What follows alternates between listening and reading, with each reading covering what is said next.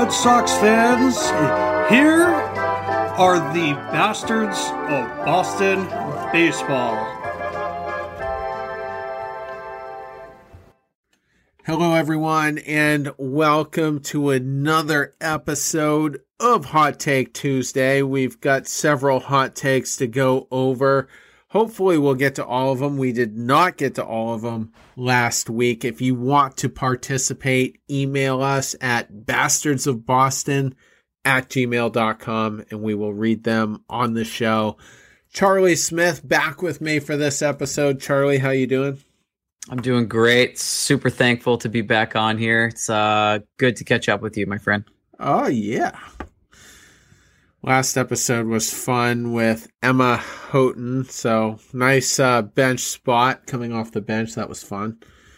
Absolutely. So let's get into it. Let's literally start off hot. Here we go. Grumpy D Flight on Twitter says, Will Middlebrooks starts a relationship with Garen Austin.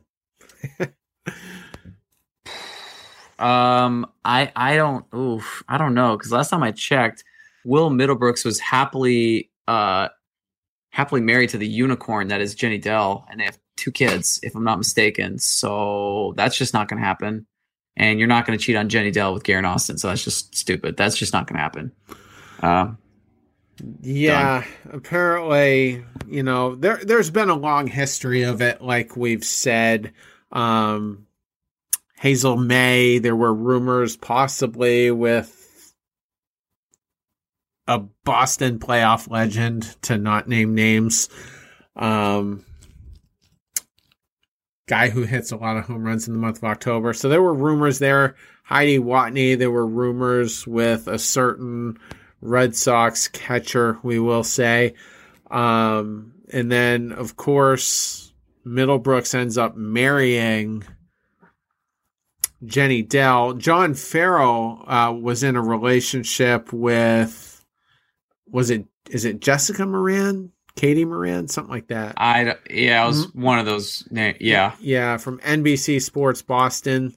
So maybe that's why we're seeing dude reporters now. Jemai Webster, Gary Streisky was part of the crew for a while. So I think I agree with you. I think Will is probably happy with his present wife, who he has 2 kids with, and things seem to be going pretty well. Yeah, good for them. Good for them. So here's a fun one. Matt on Twitter says, Venable and Cora start co-managing when one of them needs a rest day. And Cora is off to his daughter's graduation right now, so Venable was managing the last game or 2, would have managed today. And, of course, he's poking fun at Alex Cora's resting strategy, aggressively resting players. JD Martinez was not in today's lineup before the postponement of the game. Are you aware of that? I was not aware of that, but I will say that prior to that, I was a little bit confused as to why certain pitchers were starting in certain innings, not the beginning of the inning, but the middle of the inning with 1 out or 2 outs. And I will admit that when I saw Ottavino in there with the bases loaded, 1 out, and Darwin's and Hernandez warming up, I said, oh my God, Darwin's and Hernandez is warming up. There's no one to put his free batter. So what the hell are we going to do? So, yeah, I mean, it's certainly frustrating. That's for sure. Yeah. And with JD, though, that meant he would have had today off. He would have had Thursday off because that was an off day. He would have had Monday off because that was an off day. And then last Sunday off. So apparently JD's too tired to... he needs 4 rest days in a week, apparently. So it's goofy. Yeah, I'm not a big fan of that. Our good buddy Zach Tabak says, I'm worried with Marwin and even more impatient with Dahlbeck. Now, we did cover this on the last show. Those are 2 guys that need to get their act together. These are 2 guys that probably won't be playing in Boston much longer. Do you think Dahlbeck Is he in a trade package this summer, or am I jumping the gun with that? We've jumped the gun on a lot of trades in the past, and we've gotten rid of players that have ended up turning it around. I think of a certain reliever that left Boston that has completely dominated it in his career since leaving Boston. I'm not talking about Craig Kimbrell. I'm talking about Mark Melancon, who has completely revitalized his career. And we gave up on him, and that was that. And then we had the Joel Hanrahan, we had Mark Melancon, we had Andrew Bailey, and they just kept striking out when they came to Boston. It was like their kryptonite, pitching in a city that mattered. They just couldn't do it. Moving from Pittsburgh to Boston, you'd think would be a huge upgrade, ended up being a scary downgrade 3 times. So that was brutal. I don't know, man. I mean, Dahlbeck right now is not helping his value right now. But I mean, Yoan Moncada was someone that got traded in the package deal with Michael Kopech and a couple other players to get Chris Sale over here. So if there's a team willing to take that boom or bust, possible like Adam Dunn-esque power, I see him in a package deal, and I'm okay leaving him. Yeah, I am as well. So we'll see what happens. As we said in the last show, we spent quite a bit of time dumping on Dahlbeck 24 hours ago. So we'll see what happens, but I think he's a lot more short term than anything. And Marwin as well, which we also got into. Let's see. Here's a good one. Devers is a future DH and does more damage than good at third base currently, says Sox Nation Northwest. So I understand where you're coming from, because when Devers has bad games, he usually has them it's not just one error, it's sometimes 2. And I think in a couple of rare occurrences, he's had 3 errors in a game. So it doesn't make me happy, but I'll say this much. He has committed 9 errors as opposed to 14 in 2020. In 2019, he committed a total of 22 errors. His fielding percentage was about the same. It was a little better in 2019, but it's the fielding percentage he has this year is his second best ever, and that's in 5 years. So not a large sample size, but if he can kind of turn it around and get better, maybe he could become like a premier third baseman. If he wants to make more money, he will do so as a third baseman. He will not make as much as a DH. He just won't. That's an excellent point. If JD Martinez opts out, and I strongly feel that he will, that would open up the DH spot for Devers, and you would have potentially Casas at first. If I'm wrong about Dahlbeck in the previous question, he doesn't get traded, he would probably be your third baseman in that scenario. So, and you also have to wonder too, how long is Bogarts going to be a shortstop before they slide him over to third? So many moving parts in this scenario. Yeah, that's another question that remains to be determined, because you're absolutely right. There are a lot of moving parts, but does Xander Bogaerts want the flexibility of still maintaining his spot as the main shortstop? Because again, if you move from short to third or short to second, you lose a little bit of value if you go to third. You lose an immense amount of value if you go to second base. Because Xander Bogaerts it's not like Robinson Cano power at second base, and it's not like Craig Biggio speed at second base, where he could steal, he could get on base and do everything. Yes, he would be the best second baseman in baseball if he was there. At third base, he would be a top 2, top 3 option at third base.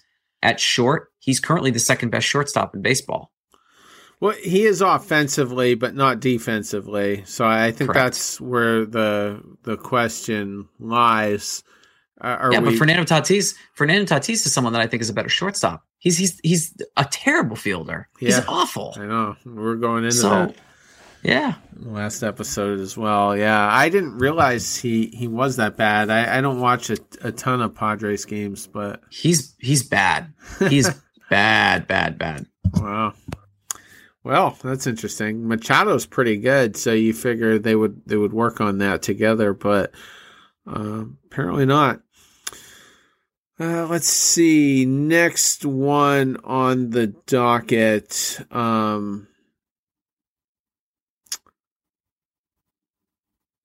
Let's go with the big man on Twitter. That's what he calls himself, the big man.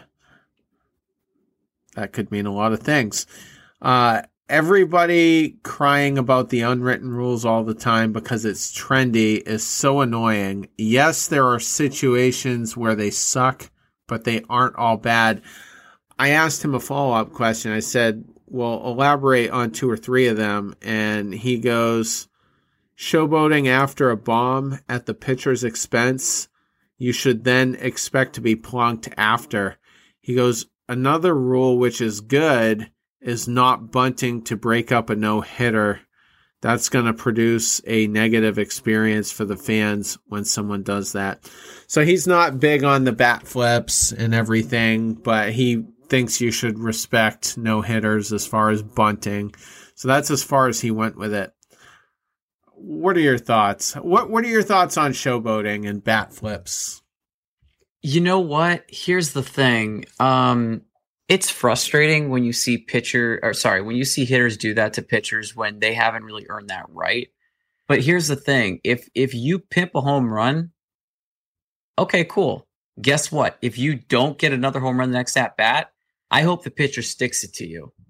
I hope they strike you out on like some disgusting stuff. And I hope he gesticulates and starts pointing and jawing and like, yeah, because what's he going to throw? He can't throw his glove in the air.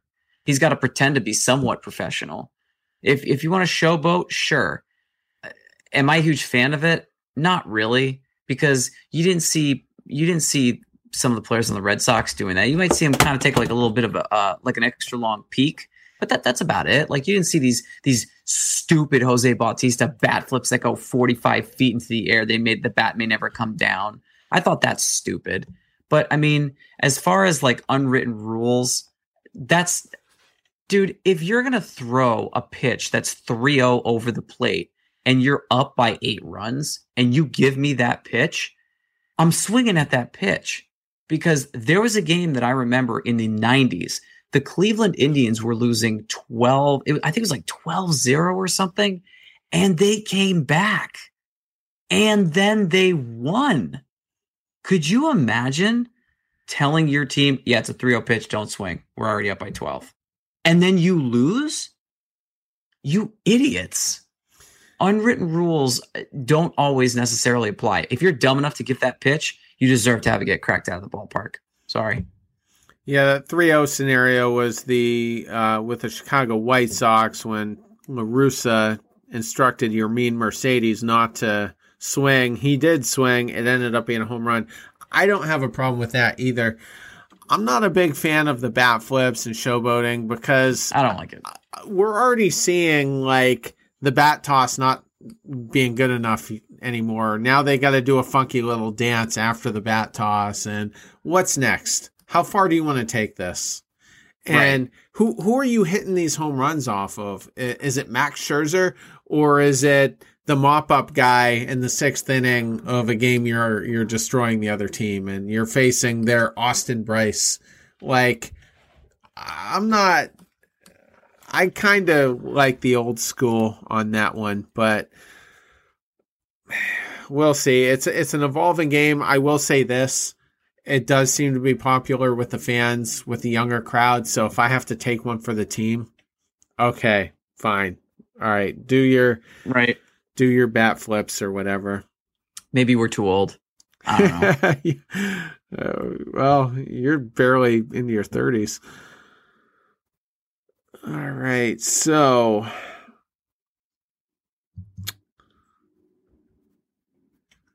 how do you pronounce this guy's name? Groningen, or maybe it's Groningen on Twitter, says, I love it every time the Yankees lose. They did a lot of it this weekend to a last place team. Got swept by a last place team. I never thought in a million years that I would say that the Red Sox would be where they are right now. And while they're not in first place or just a game out of first, I didn't think the Yankees would be 3.5 games behind the Red Sox at any point this year. I was not as hopeful. I said they were going to win just over 70 games. That was my final prediction of 71. The Red Sox aren't quite at the halfway mark, but they've won a lot more games than I thought they were going to win at this point in the season. The Yankees just can't seem to get it together. They've lost 3 in a row. They're 5-5 in their last 10. They're not Baltimore bad. Baltimore's lost 13 straight. But it's weird because, I kind of want the Yankees to win. I want the Yankees to do well. I want the Red Sox to do well so that at least we can try to pretend we're almost as good as the San Diego-LA rivalry. But they're just, you just got swept. Dude, you got swept by the Tigers. That's bad. That's really freaking bad. You've lost 5 of the last 6. That's beyond bad. Garrett Cole started a game in that series and they still lost. Only gave up 1 run. I think that bullpen's looking a little mortal. Giancarlo Stanton came back. I don't have his numbers up from the series, but it must not have been great for him. Aaron Judge struck out looking today with the bases loaded. That's how the game ended. Because when he came up to the plate, they were down by 4 runs. It was 6-2. And I thought, oh, great. Judge is about to tie it. Strikes out looking. And Luke Voit back on the DL. Greg Bird 2.0, apparently. He's on the Greg Bird program. Never going to be healthy. So here's a question. Does Aaron Boone last the rest of the season, or does he get fired? I think for Aaron Boone, I don't know if the Yankees would do something dirty like get rid of him during the season. I don't see him coming back in 2022. I just don't see it happening. And unless the Yankees lose like 10 in a row, he's not going to get canned during the season. The only way he gets canned during the season is if they just want to try to pretend like it was Aaron Boone's fault that the Yankees just can't stay healthy. That Brian Cashman was the one that said, yes, I will take on the albatross contract of Giancarlo Stanton, who we knew was not going to opt out. It's stupid. He's doomed this team to failure for just way too long. There's too many contracts that are dead on the books. Aaron Hicks, dude, is he ever going to be healthy again? Giancarlo Stanton, he's one sneeze away from being back on the DL. Come on. Hicks is, I think, officially out for the season now. They don't expect him to come back. And what's their rotation at this point? Have we received any word on Corey Kluber? I don't know if he's coming back. 8 weeks minimum. He'll be out. Yeah. And how old is he? 35. Too old. Yeah. Yeah. No. Absolutely. And so you'll have Severino coming back, so maybe that offers a little bit of hope to Yankees fans. But is he going to be healthy? Only a little. Is he going to be healthy? Is he going to be the borderline ace he was in 2017 and in the first half of 2018? It's tough to pave a path for them getting into the month of October. I just don't think they're going to be playing playoff baseball. And if Boone doesn't get fired, he's going to get his walking papers probably the first week of October. They will move on from him. How hot? Yeah, no question. How hot is Brian Cashman's seat getting? Because these contracts are terrible, like we just pointed out. There's no depth anywhere in this organization. I agree. And I think that our friend Brian Cashman, not really our friend, but he's been a friend to Boston the past couple of years because he's certainly not helping New York. He's helping the Red Sox look better than they really are just because the contracts he's dishing out are just stupid. They're just dumb because the Red Sox are dishing out dumb money, like dumb contracts. I'll say that. The Yankees are dishing out dumb contracts with dumb money attached. Yeah. It's just, and how good will Garrett Cole be for the duration of his contract? 4 years pretty good, 1 year whatever, and 2 years a suck? That's a great question. I think he turns a lot of miles. 32 this year, and you got to figure he's got at least 2 or 3 more good years. But that's a lot of dead money. How long is it going to take for them to be good again? Terry, you might have kids by then. Yeah, right. I'm not going to. I could say a really funny joke, but half the audience will laugh their ass off. The other half probably won't listen again. But anyway. But you love your pet. You love your pet. Yeah, that's your kid. Oh, I got dogs. Yeah, I'm a big there dog. You go. Oh, so there you go. Rescue dogs too. Not. I don't go to breeders. Like I rescue dogs who need homes. But there you go. But yeah, the seat for Cashman, eventually Hal Steinbrenner has to come to the conclusion, my guy's pretty dumb compared to a lot of these other guys around, especially in the division. And it's going to be a situation where I think it's going to be out of respect. It's going to be the whole thank you, then do the welcome wagon. Like, it's been a pleasure having you as the GM. You either admit and publicly announce that this is your last season, or we will fire you. And that'll be the end of it. You can do whatever you want. You've already had a weird out of baseball life with the situation regarding your wife and this mistress business. Like, it's just kind of weird. But I mean, this is the thing. The Yankees haven't been relevant in decades. Like, decades. They bought one World Series title in the last 21 years. They've been irrelevant. And they had a 3 or 4 year window where they could have won a championship, and I agree. They squandered it. They squandered it. Yeah, I've never seen a team not fundamentally understand what a starting rotation should look like. Right.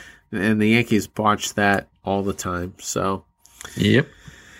I think that about covers it. It was a little bit shorter of a show than normal, but we will be back on Thursday, like I said, with Job and Andrew to discuss what went down in the Houston Astros series. So we will be back with you Thursday night, Friday morning. Take care.